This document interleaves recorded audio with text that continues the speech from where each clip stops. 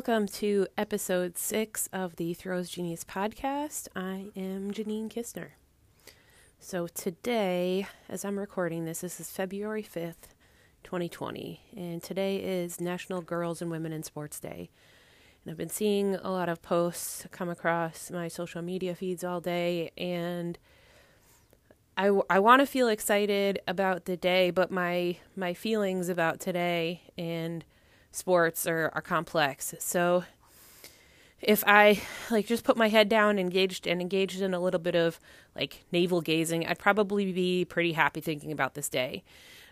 Sport has had a huge impact on my life, and the cultural shift in our country towards inclusion that I've benefited from throughout my lifetime has had an impact on me both personally and professionally. I've had so many opportunities that my mom and her peers just didn't have. I mean, I think about how through school, it wasn't a second thought to me that I'd have the opportunity to play sports in school. I never gave it a second thought. I knew I'd be able to, if I'd wanted to, go for the basketball team or volleyball or, I did track. I didn't have to fight to have those opportunities. And I've grown so much as a person through my experiences as an athlete, and also had opportunities professionally as a coach that, if not for the battles that the generations before me fought, I never would have had those opportunities. And I see, women of my generation and the women that have even followed me, we're experiencing greater opportunity to pursue our ambitions, to have the freedom to be the full people that we want to be. And, in a lot of ways we believe that we can, become whatever we want to become. So my personal experience is reflected, across our country, in large part specifically to the impact of Title IX. So I'm sure a lot of listeners know that sports participation numbers for women and girls have dramatically increased since Title IX went into effect, but there are still hurdles to clear. And I'm calling them hurdles and not obstacles intentionally, because these challenges are not insurmountable, but they are certainly slowing us down in the worthy pursuit of equality. So one of the types of gender inequality that we still see in sports today is, particularly in the historically and currently, to a large extent, male-dominated domains like football and wrestling, for example. So what I remember in middle school, we had a certain number of options, through the year for what sports we wanted to learn or what games we wanted to play. And for one module, I picked wrestling, and I had to convince one of my female friends, one of my girlfriends, to go along with me and take it so that I would have someone to wrestle, because they wouldn't let the girls wrestle the boys or vice versa in the PE class. So I got to learn how to wrestle in PE class in middle school, and I had so much fun with it, probably because I dramatically outweighed my friend even then, before I ever started throwing. I was not that big, but I was bigger than her. And so that feeling of success, I really wanted to go out for the team, but there was only a boys team. And so there weren't signups in the girls' locker room like there were for all the other girls' teams.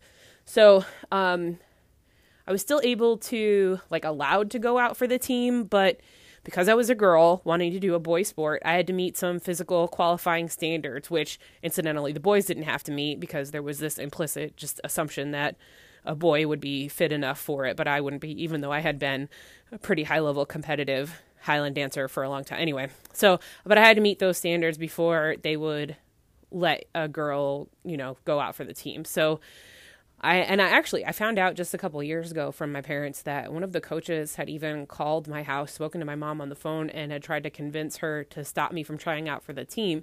And I'm actually really glad that I didn't know that growing up, because I think that would have been that much harder for me to know that these adults that I looked up to as teachers did not see me the way that I saw myself. So ultimately, I've never really liked running distance, and I think I had to run a mile in a certain time or something to be able to try out for the team. And those those barriers, those things that I had to clear, those hurdles I had to clear, ended up being enough to stop me from ultimately going out for the team. So given my experiences as a preteen, it's encouraging to see now that wrestling is growing. So, for example, there are more and more scholastic opportunities for girls to wrestle, and women's wrestling was actually, I mean, this is very recent, was just named an emerging sport by the NCAA on the Division II and Division III levels on January 25th, 2020. Like, we're talking about just a couple weeks ago. And even in football, it's no longer unheard of to have a girl on a middle school or a high school team. And so I looked up some stats on this. In the National Federation of State High School Associations, I think it's the NFHS, I think, in their 2018-19 participation survey, about 12% of the schools that had a typical, the 11-player football team had girls playing on the team. But with the numbers of girls playing, not just looking at the number of teams, but the numbers of girls, that only breaks down to about 2 girls per team, with girls making up less than 1/4% of all 11-player football teams participants. So, that be as it may, change is happening even in those historically exclusively male domains.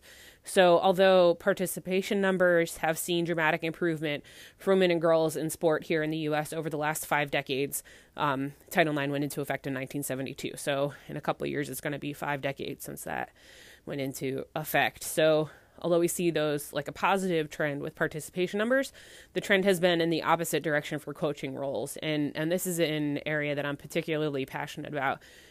Because probably a lot of people don't know, I was a full-time college throws coach on the Division II level for 4 years, and then part-time for a few other years, and I've coached youth sports as well. And so although Title IX provides legal protection for participants and provides legal protection so that underrepresented gender, the members of the underrepresented gender should have equal opportunity and also comparable, like equal quality of the participation experience. So Title IX doesn't provide any protection for coaches.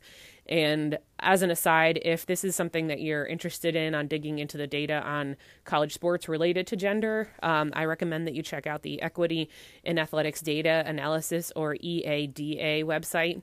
So any college, for example, that receives federal funding is required to submit all these data points every year. And that data, going back to, I think, 2003, the raw data can be freely accessed through the EADA website. And then they also have this user interface where you can pull up data for a specific year on a single school or compare a couple schools. So going back to talking about these numbers. So when I discuss these things that I'm so passionate about with people, they're often surprised to learn that since 1972, the rate of female coaches of women's college sports teams as a head coach, the percent of women's college sports teams that have a female head coach have dropped from about 90% back in 1972, and they've dropped dramatically and stagnated between 42 and 45% since 2001. So it dropped pretty steadily, and then it's remained stagnant, and there's been a little bit of variation, but it's been between that 42 and 45% level approximately. And that's overall for all women's college teams.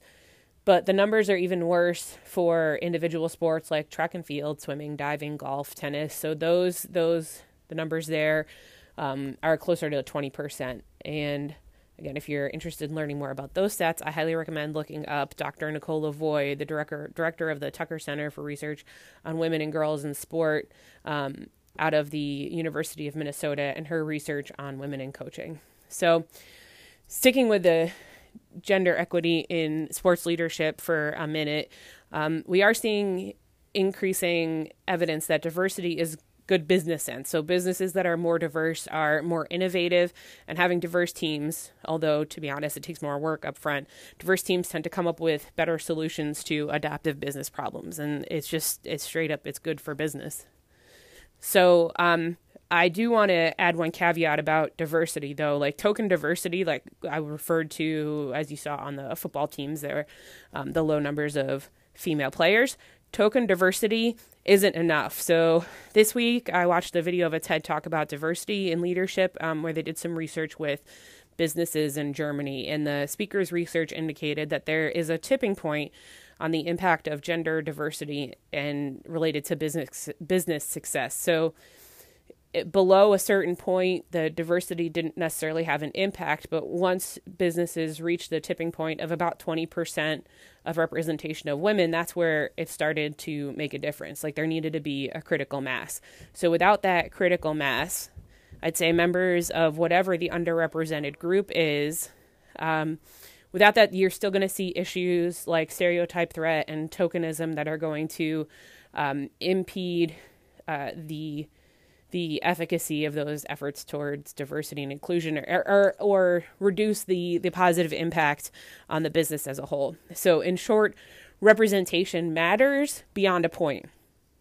Okay, so enough about that. So although you can probably tell I'm passionate about gender equity in sports leadership, I really did mostly want to talk today about things from an athlete's perspective, and specifically in the Highland Games. So I think that what I've seen is that the more a sport embodies stereotypically masculine or male qualities, the more challenging it is for women to have equal opportunities in that sport, particularly in individual sport and in strength sports or events. So coming from a track world where, although I don't really know how the participation numbers are, I think women are still a little less well represented than men. It coming from that world where at least I knew I always was going to have the same opportunity as my male counterparts, it was shocking to me when I started competing in the Highland Games to learn that there are still games where women do not have the same opportunities as men. And honestly, it was incredibly disheartening, and it was just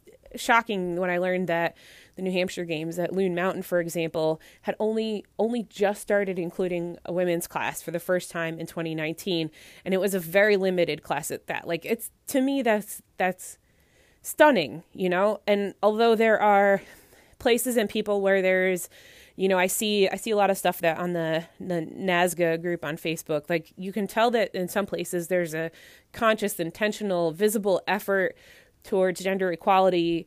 It's clear there's still work to be done. And as flawed as the NASGA database was, I wanted to look up some numbers, and there's some historical data there. So I went back because I wanted to be able to go and see how the numbers of women in the sport, how they've changed over the last few years. And so you can go back, and I pulled up numbers from 2009 up through 2019. And I didn't really filter through to remove duplicates. I just kind of took the raw numbers as they were, the total number of participants in all women. And I also compared that with all amateurs to try to compare, you know, like apples to apples for men and women.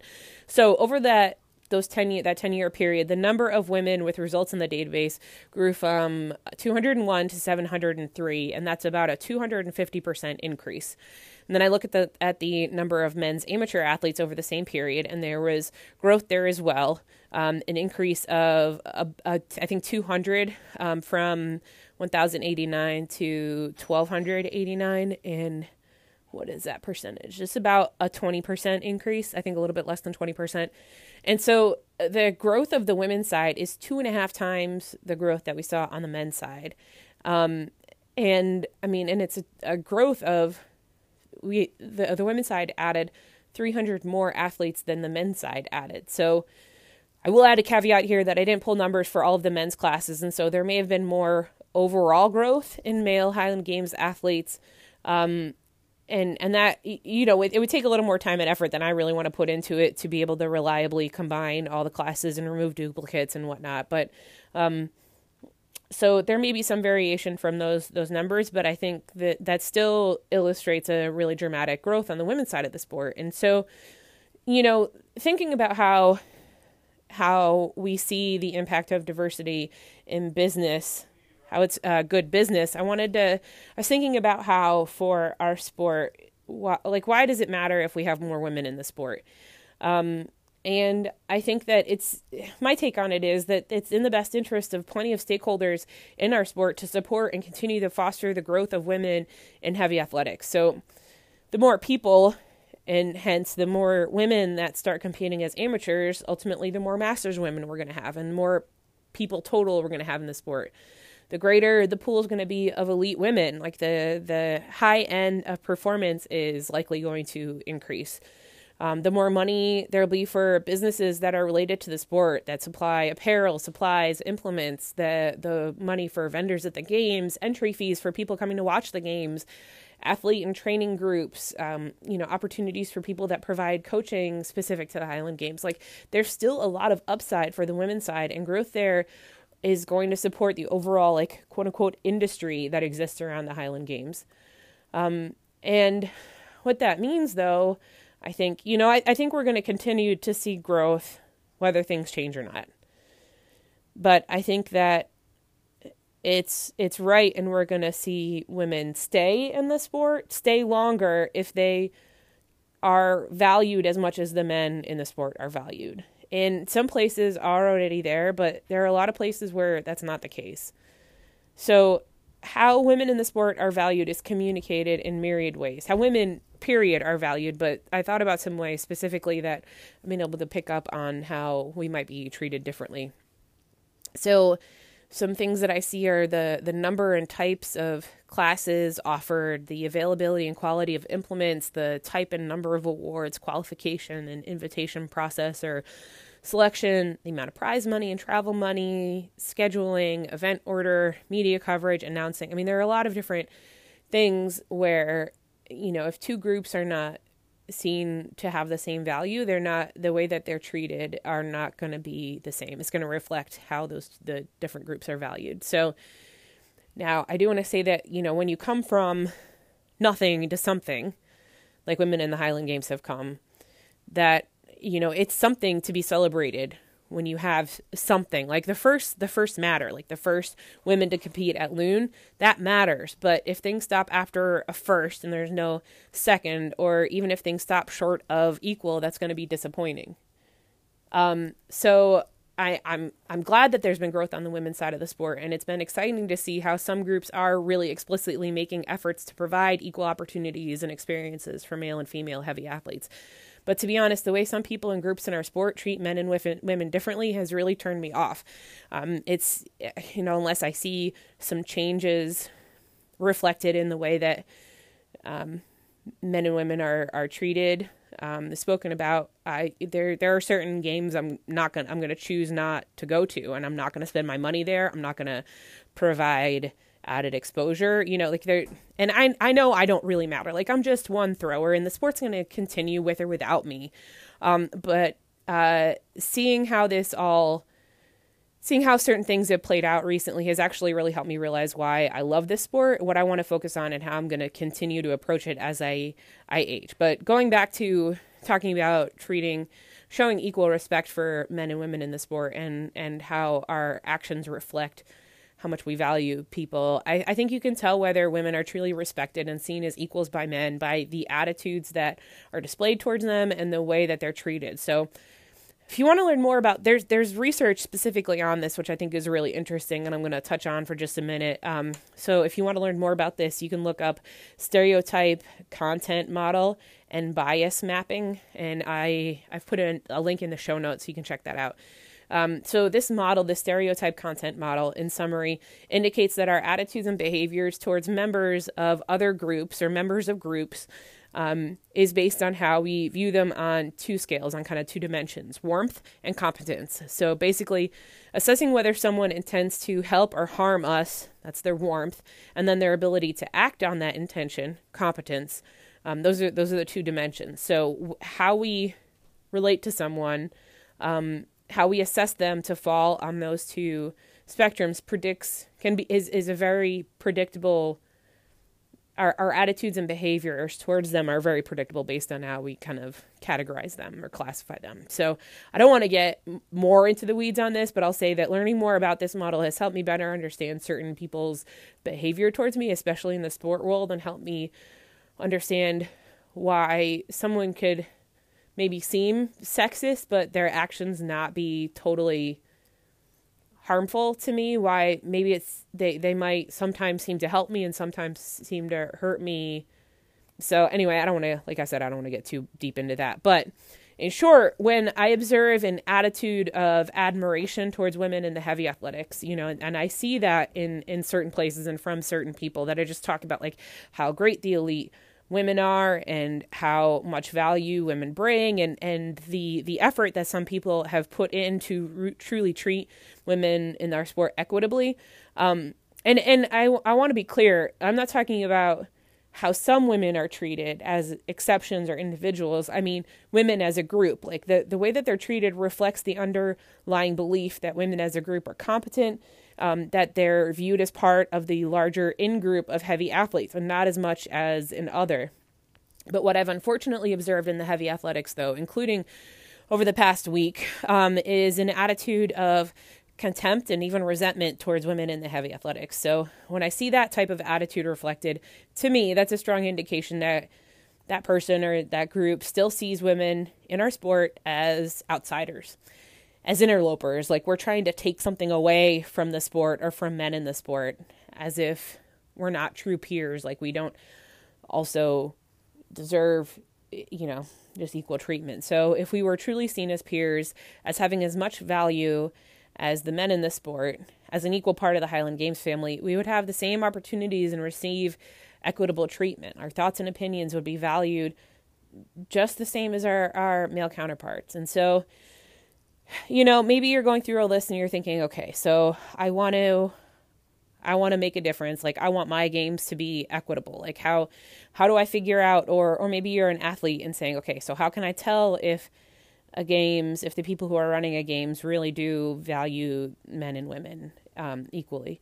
So if you want to assess that, you can go back to that list that I talked about earlier of the different things you can look at. So I put together a list of questions that I'll run through that's, you can use as a starting point. So here are some questions you can ask, looking at an event or an organization and see, well, really specifically a Highland Games, and help you assess whether they might truly value women the same as they do their male athletes. So are the same number and type of classes offered for both men and women?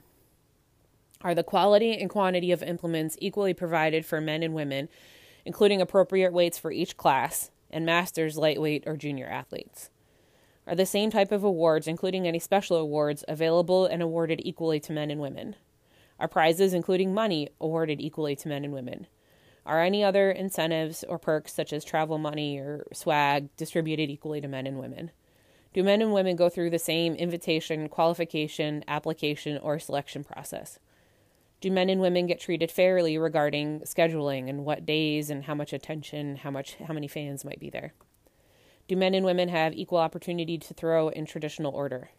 Do men and women get comparable media coverage, or even, coverage in the media guide? Do men and women get to participate equally in showcase or challenge events? Does the event MC spend comparable time announcing as they're announcing for both the men and women, and do they use comparable language, respectful language? Does the event MC hype up the performances of both the men and the women in the event equally? So, after running through those questions, I'd like to wrap this up by coming back around full circle to this being Girls and Women in Sports Day. So, like I said at the beginning of this episode, I've thought a lot about whether I wanted to say something, and I've had mixed feelings, and I wish I could just be all like kumbaya, everything's great, but I don't really feel that way about our sport as a whole, or about sports as a whole. So it's clear that although there have been a lot of advancements when it comes to gender equity in sports, it's to me, it's still really crystal clear that we have a way to go. And men, if you're listening, like, here's where I'm talking to you. And in short, we need you as allies. So as long as women are not treated as equals, if we don't have the power to affect the kind of change we need to see to achieve gender equity, we need you. We need more than silent supporters. We need you to stand up for us and take a risk of putting yourself out there. And together, I think all together, I believe that we can help sustain and grow our sport for the next generation, for our sons and our daughters.